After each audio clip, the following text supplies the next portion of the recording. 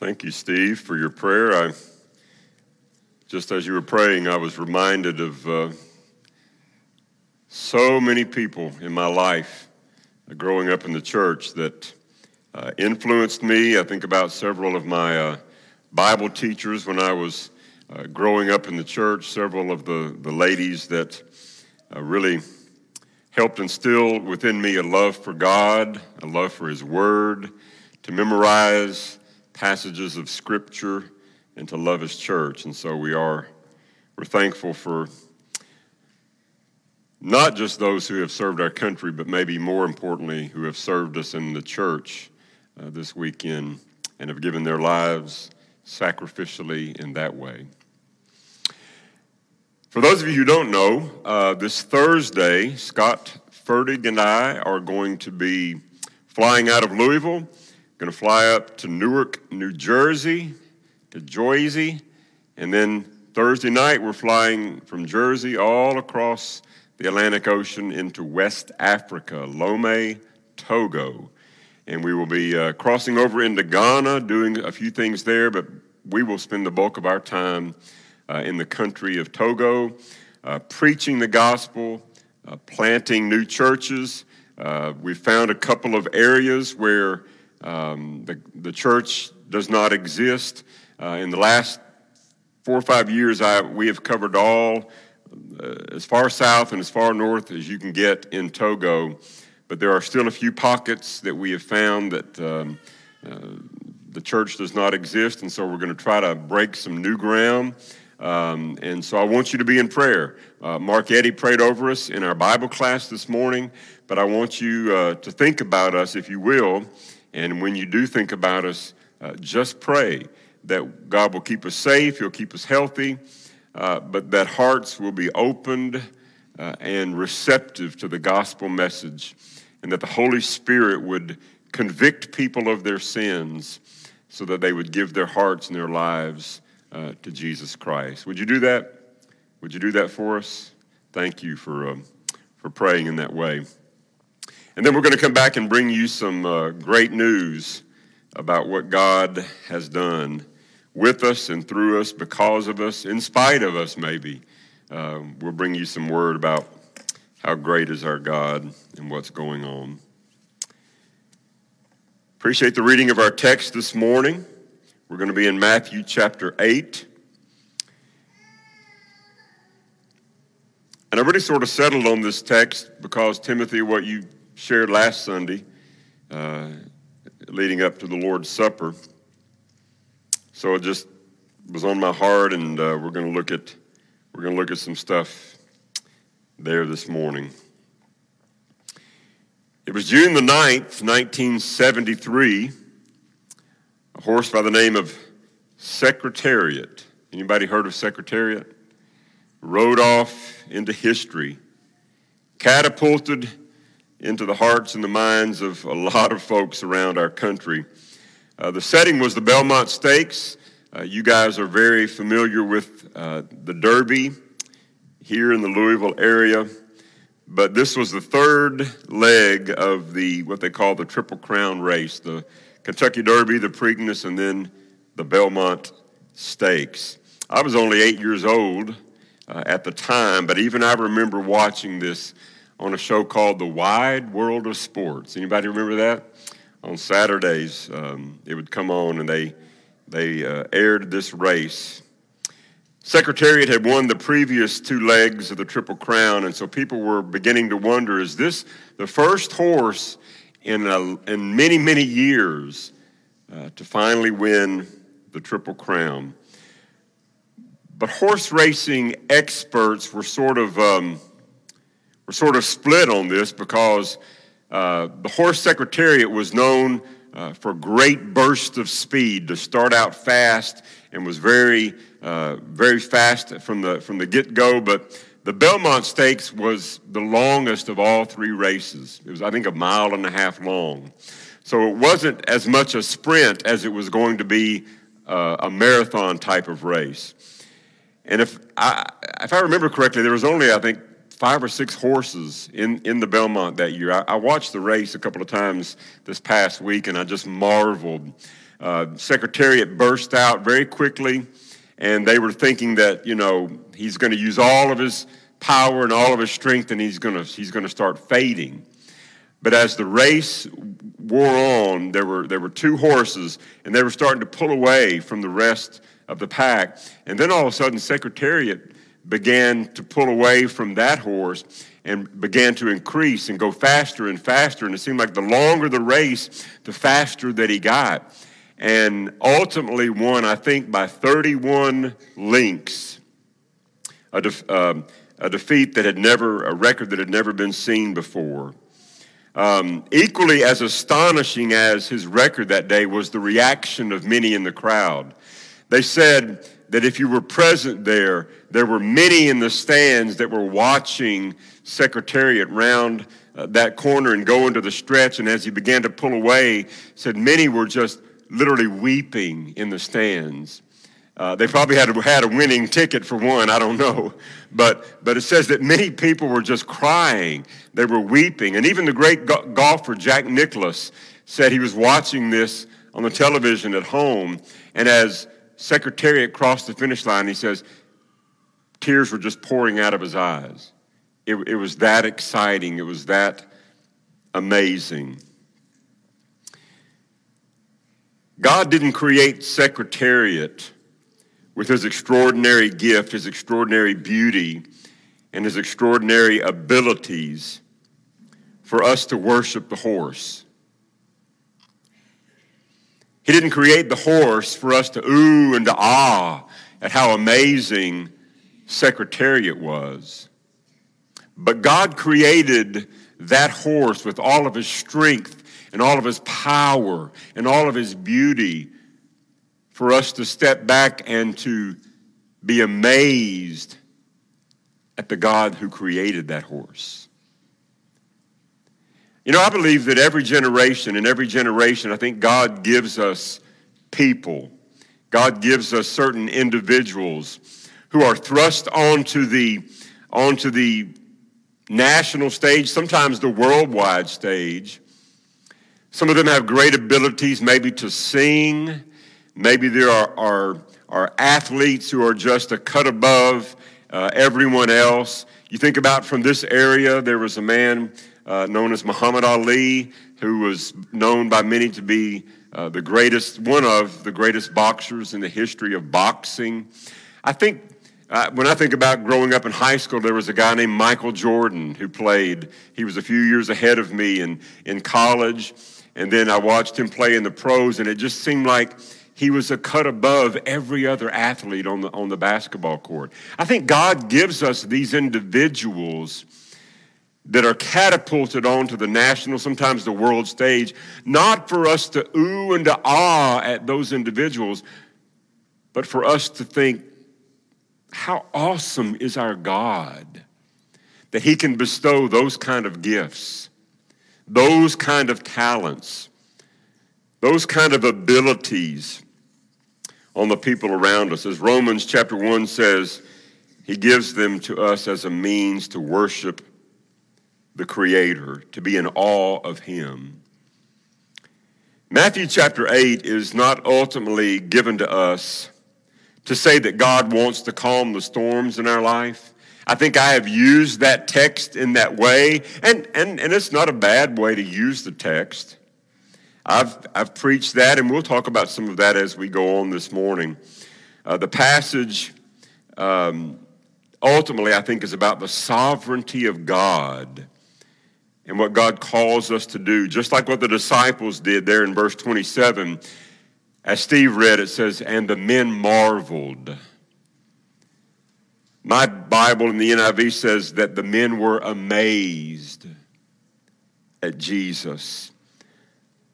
Ultimately, the passage is not about you. It's not about me. This passage is not about us. It's not about our storms, but it's about the beauty and the majesty of Christ. And as a secondary application, I think we can learn some things about navigating storms, and we're going to talk a little bit about that. But ultimately, this passage is about Jesus, his authority, his greatness. It's not about what he can do for us. One of the distinctive things about Matthew's gospel is that he's writing to a very religious people. Namely, he's writing to the Jews. He's writing to people who go to the temple and they offer sacrifices. He's writing to people who memorize the first 5 books of the Bible. Did you hear what I said? He's writing this to people who memorized not certain verses. They memorized all of the Pentateuch, the first 5 books, Genesis, Exodus, Leviticus, Numbers, Deuteronomy. They memorized all of that. Very religious people. On average, he's writing to people that would give 20% to the church, to the temple. The very fact that Matthew writes a gospel to religious people tells us that if a religious person dies without the gospel, then he or she goes to hell. That's how important this is. In Matthew chapter 7, in very specific terms, Jesus says to a group of highly religious people, he says, I can't let you into the kingdom. I can't let you into the kingdom. And they say to him, but didn't we prophesy in your name? I mean, didn't we drive out demons in your name? Didn't we perform many miracles in your name, Jesus? And he's going to say to them, yes, you did. But I never knew you. I never knew you. You know, one of the greatest tragedies of hell will be that standing right next to each other will be virgins and fornicators. Standing right next to each other will be highly moral people and highly immoral people. Have you ever thought about that? Standing right next to each other will be people that were highly philanthropic, giving lots of money away for good causes. And then there will be people that are hoarders that just kept everything for themselves. Standing right next to each other. There will be people who attended church every Sunday of their lives, and there will be atheists who didn't believe in God. No amount of giving, no amount of church attendance, no amount of serving in a ministry is enough to save you. See, that's the problem with religion. That's the problem with religion. You never get there. You never arrive. It's always a rat race. You're always on the treadmill, running and running and running. I think it was years ago, Lily Tomlin said about the rat race. She said, the problem with the rat race is that even if you win the race, you're still a rat. That's the problem. And that's the problem with religion. We just get on a treadmill. We got to do more. We've got to be involved more. We've got to work harder. That's why, for the most part, I think there are people, very religious people, that know nothing really of sustained joy. There's no joy in their service because it's always trying to do more, trying to work harder, trying to do something. Some of the most miserable people are religious people who are basing their righteousness, listen to me, they're trying to base their righteousness on themselves, on their own works. That's one of the major differences between Christianity and every other world religion. The gospel says you cannot do it. You cannot be good enough. You cannot do enough good things for God to love you and for you to merit salvation. That's not how it works. Jesus says, I'll do it. I'll do it for you. And then we don't have to do good things. We get to do good things. We're blessed to work for Jesus. So in our text today, we see Jesus in the midst of a storm. As he has done for his followers and those other boats that were around Timothy, Jesus puts his finger to his lips and he says, "Be quiet, be still, peace." He exercises authority over the elements. And that word authority is a very fitting word for Matthew chapter 8. In the opening verses of the chapter, we see Jesus exercising authority over disease, over sickness. In these verses that we're going to look at today, we see him exercising authority over creation. And then later in the chapter, if we were to read that, we would see him exercising authority over demons. Everything about Matthew chapter 8 has to do with the King Jesus exercising authority. What is authority? Matthew, all the New Testament was written in a language called Greek. There are a couple of Greek words that talk about this idea of authority. And the first word is a word called exousia. Exousia. That is unquestioned authority that's tied to a person's position. Okay? For example, you are a parent, you have a child, and you tell that child, I want you to go and to clean your room and to make your bed. What you are not doing is having a discussion about whether or not that should happen. You're not entering into a debate. As a parent, you are exercising your authority. Okay? You're telling them this is what should be done. There is another word that is related to this idea of authority, and that's the word dunamis. And I know that you've heard that word before. It's where we get our English word dynamite. It's this idea of sort of an explosive kind of power. Any basketball fans here this morning? We have any basketball fans? I mentioned Michael Jordan earlier. When I graduated high school, for the next 10 years or so, in my opinion, that was the heyday of the National Basketball Association, the NBA. You had the Boston Celtics and you had the Los Angeles Lakers, and then later in that decade you had Detroit, and then you had Chicago, and they came on in the 90s.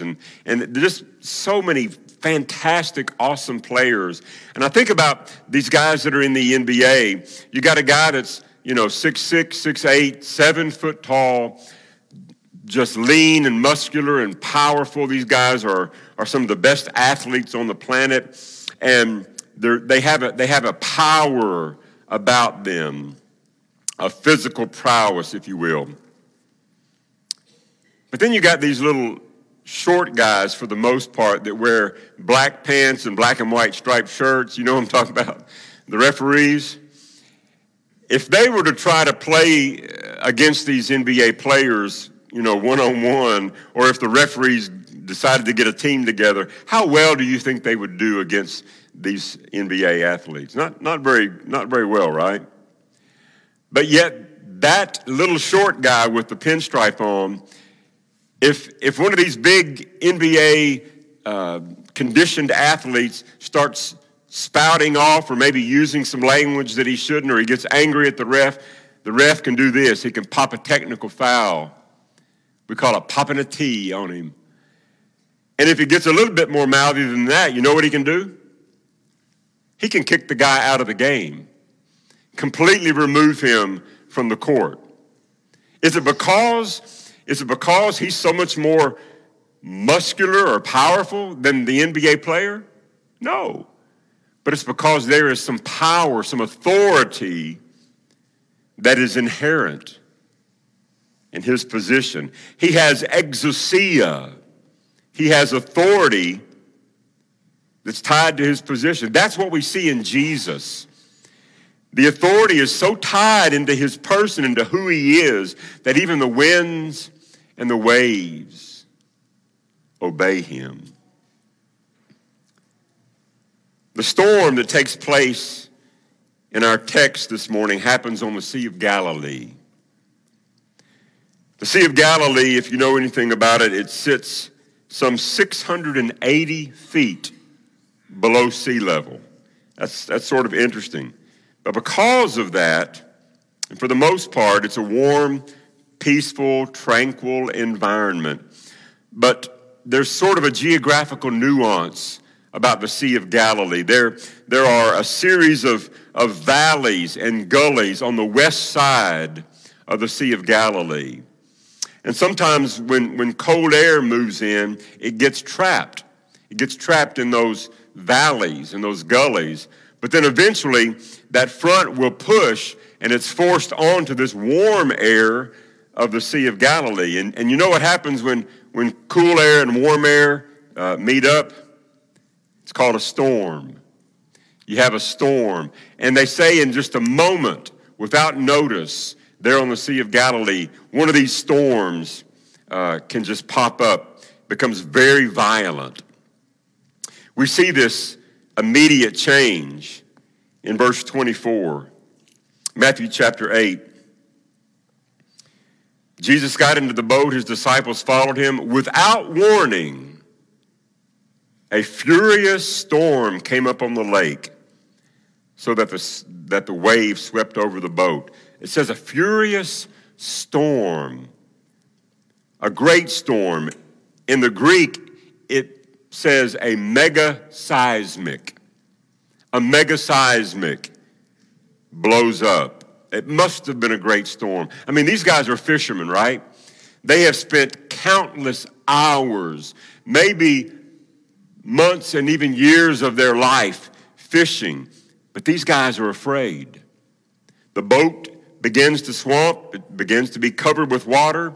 And these men they're afraid. They're afraid for their lives.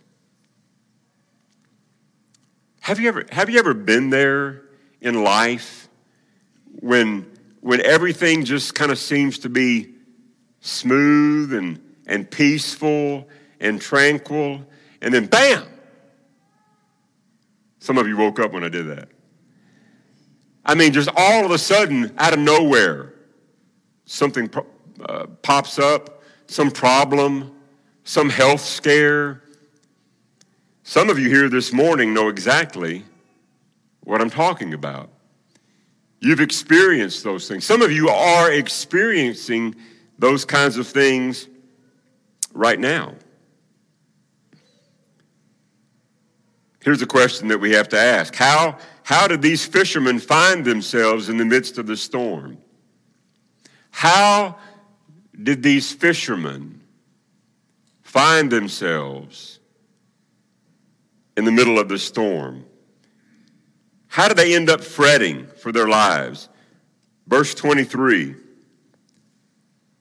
when Jesus got into the boat, his disciples followed him. How did they get into the storm? Because they followed Jesus. That's why they're in the storm, Timothy, because they followed Jesus. So let me make a couple of statements here. Following Jesus does not insulate you from the storms of life. Following Jesus doesn't mean that you're not going to have any problems. You're not going to have any troubles. And secondly, and I think it comes right out of our text, sometimes God doesn't just allow storms to happen. I think sometimes he decrees them. He doesn't just allow them. I think sometimes he decrees them. Not all the time, but I think sometimes. Sometimes I experience these mega seismics, these storms of life, and I haven't done anything wrong. It's not because I've done anything wrong. But this text in Matthew tells me that sometimes I can do everything right. I can cross all the T's and dot all the theological I's, and I can still find myself in the midst of a storm that's not of my making, that's not of my doing. And the reason that I'm in that storm is because I'm following Jesus. Are you with me? It's because I'm following him. And that's a very un-American thing to say, I think, because we subscribe to an American Jesus who exists for our own happiness. You see, somewhere in civics class, if we still took those, back in the day, we learned that America is all about life and liberty and the pursuit of happiness. Isn't that right? And so we have bought into that, and our Jesus, sometimes, our Jesus exists for our own happiness. And to say that Jesus might lead me into a storm, that's kind of an un-American thing to say, Rodney. Think about Psalm 23. We love that psalm, don't we? That's one of the psalms that Sister Summers had us memorize. I sort of say made me memorize. She challenged us to memorize. The Lord is my shepherd. I shall not want. David likens God to a shepherd, right? The Lord is my shepherd. I shall not want. There's nothing that I need that I will be lacking. He makes me to lie down in green pastures. He leadeth me beside still waters. He restores my soul. What a wonderful shepherd we have, right? But then you keep reading, and David says, yea, though I walk through the valley of the shadow of death, I will fear no evil. Thy rod and thy staff, they comfort me. Well, David likens himself to being a sheep. The Lord is his shepherd. Why is David walking through the valley of the shadow of death? It's because the shepherd led him there. Am I right about it? Okay. Sometimes we find ourselves in the valley because we're following the shepherd.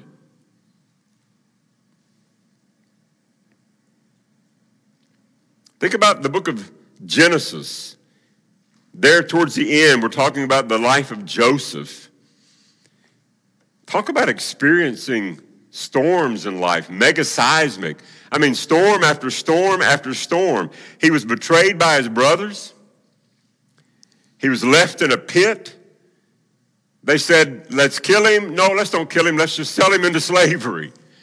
So they sold him into slavery. Once he's in slavery, he's lied about by Potiphar's wife. She accuses him of rape. They throw him into jail. Once he's in jail, he's forgotten about. And finally, at the crescendo of the story, Joseph stands in front of his brothers and he says, I am your brother Joseph, whom you sold into Egypt. And now he says, don't be distressed or angry with yourselves because you sold me here. For God sent me for you to preserve life. Famine has been in the land these 2 years, and there are 5 years left in which there will neither be plowing nor harvest. But God sent me for you to preserve you for a remnant on the earth and to keep you alive for many survivors. He says, you meant this for evil, but God meant this for good. Everything that happens, Joseph places under the sovereignty of God.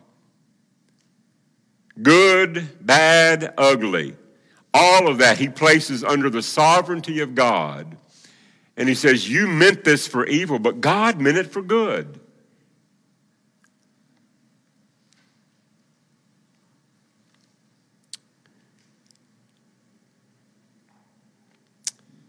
Oh, we could look at Job. None of this fits into the American Jesus that too many of us have crafted in our own minds. Job chapter 2, it's right on the heels. Job has lost everything. He's lost his possessions, his health, his children. Job chapter 2, his wife says to him, "Do you still hold fast to your integrity? Just curse God and die." And then Job says to her, "You speak as one of the foolish women would speak." Listen to this. "Shall we accept good from God and not trouble?" One version says, "Shall we receive good from God and not receive evil?"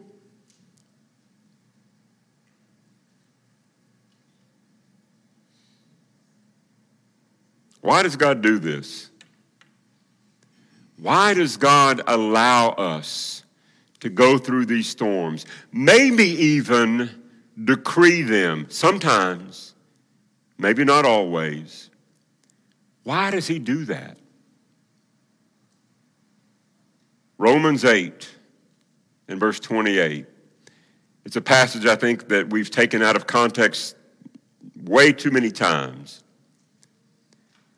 But it just simply says, "And we know that in all things," how much is all? All things. "And we know that in all things God works for the good of those who love him, who have been called according to his purpose." Those of us who love God, who have been called according to this purpose, God is working all things out for our good. It doesn't say all things are good. It doesn't say everything that's going to happen to you in your life is a good thing. It says that all the things that are going to happen to you in your life, good, bad, and different, God is going to work all of that out for your good if you love him and you've obeyed his commandments. Those disciples were in the middle of a storm for the simple fact that they had followed Jesus for no other reason. You might be asking, well, how do we navigate these storms? That's a secondary application of the text, so let me address it real quickly here. Here are these fishermen, their boats being swamped by water, and Jesus is asleep. Jesus is asleep. So my answer to the question of how do we navigate the storms in our lives, I guess I would say we need to simply look to the sleeping Jesus. Look to the sleeping Jesus. Our text tells us that Jesus is asleep, and if Jesus is asleep in the middle of a storm, then you can rest easily. Maybe the most faithful thing that you can do is to just lie down and go to sleep and trust Jesus. You know, Scott and I are fixing to get on a plane, Lord willing. We're going to get on a plane Thursday. And I have flown enough, I've been on enough of these trips, that anytime you get up in an airplane, there's the possibility of some turbulence. Brian, Scott, am I right? There's always the possibility of a little turbulence. This is kind of how I gauge things, you know. When I'm sitting there and the stewardess, the flight attendants, they're coming down and they're pushing their little drink cart, and they got the peanuts and the snacks and all those kind of things. When they're pushing that cart down and you hit a little bit of turbulence, if they just kind of keep serving, then I feel like everything is okay. But when the pilot comes on and tells them to stop serving, and they go sit down and they buckle up, that's kind of when I go, what's going on here? And that plane starts, bobbing like this. All the times I've flown, I've never been scared by that, except once. I literally thought, my first thought was, I don't get any peanuts. But then it felt like we might go down. I mean, the turbulence was so strong. It's just like you drop like hundreds of feet all of a sudden, and your stomach is like way up there. And I thought, Lord, if this is it, okay, but I don't want this to be it. I don't want it to be it. But you kind of gauge how you feel about things based upon what those flight attendants are doing. If they're not worried, if they're still serving peanuts and Diet Cokes, everything's cool. But when they strap in, you kind of think maybe something's to this. If Jesus is asleep in the boat, you can rest easily. Everything's all right. But I want you to think about this. When the storm hits, they go to Jesus and they say, don't you care that we are perishing? Aren't you worried that we're going to drown?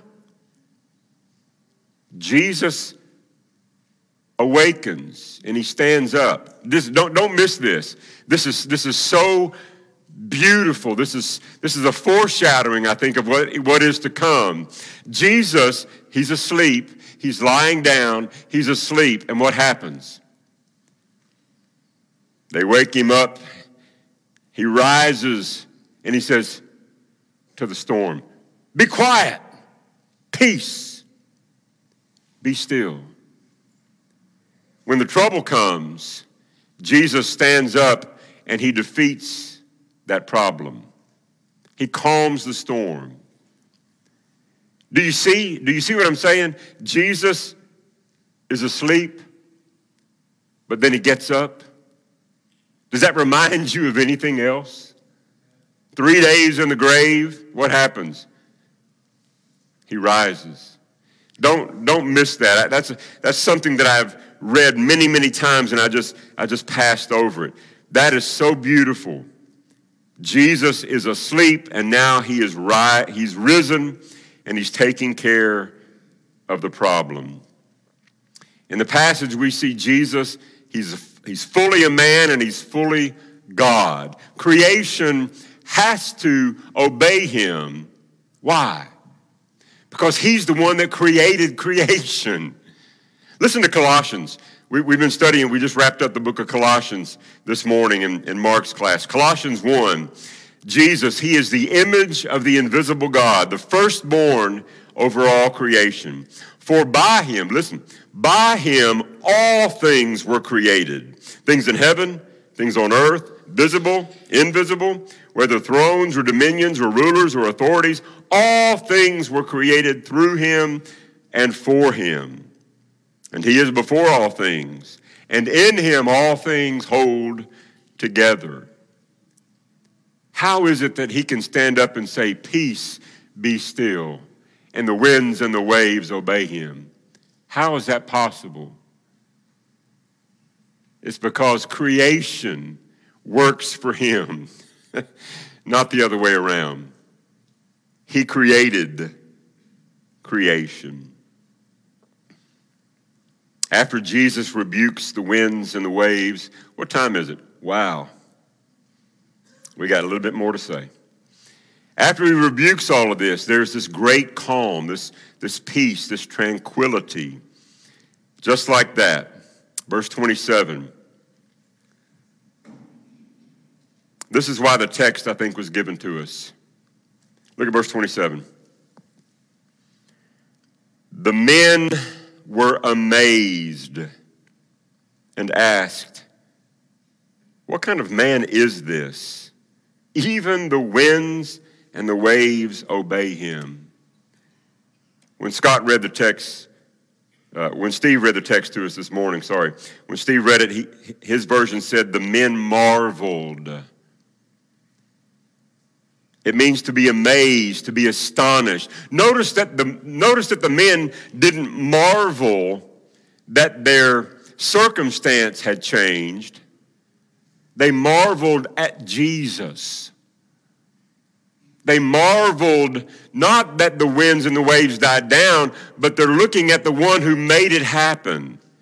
They're amazed at him, marveling at the Christ. Have any of you ever gone to a jeweler and bought a diamond? Maybe you were going to buy something for an engagement ring or an anniversary or something. You go in and they pull out these diamonds, and do you know how they display those things? They don't lay them on the glass counter. You know how they display them? They bring out this luxurious black cloth, and then they put the diamonds on that. You know why they do that? Because against the backdrop of that black cloth, this diamond just, bam, it just pops. It just sparkles. If you're looking at it through a piece of clear glass, it doesn't have quite the same effect. So they lay that out on that beautiful, luxurious black cloth so that that diamond will just sparkle, will just pop. The storms in your life, that's the black cloth. The cancer, the health scare, the unemployment, the wayward child. That is the black cloth, so that when Jesus shows up, he just shines in the midst of our storms. When you're going through the health scare, and some of you are, when you're praying for your wayward child, and some of you are, when you've lost your job, some of you have, I pray that people will see you and not just marvel at your deliverance, but they would marvel at the one who delivered you. Let's bow. Our God and our Father, you are so amazing. Jesus, you are so powerful. The Creator who spoke all of this into existence. Father, it's so easy to look around us, to marvel at this or that, but Father, we want to stop and pause and realize you alone are worthy for us to be amazed at,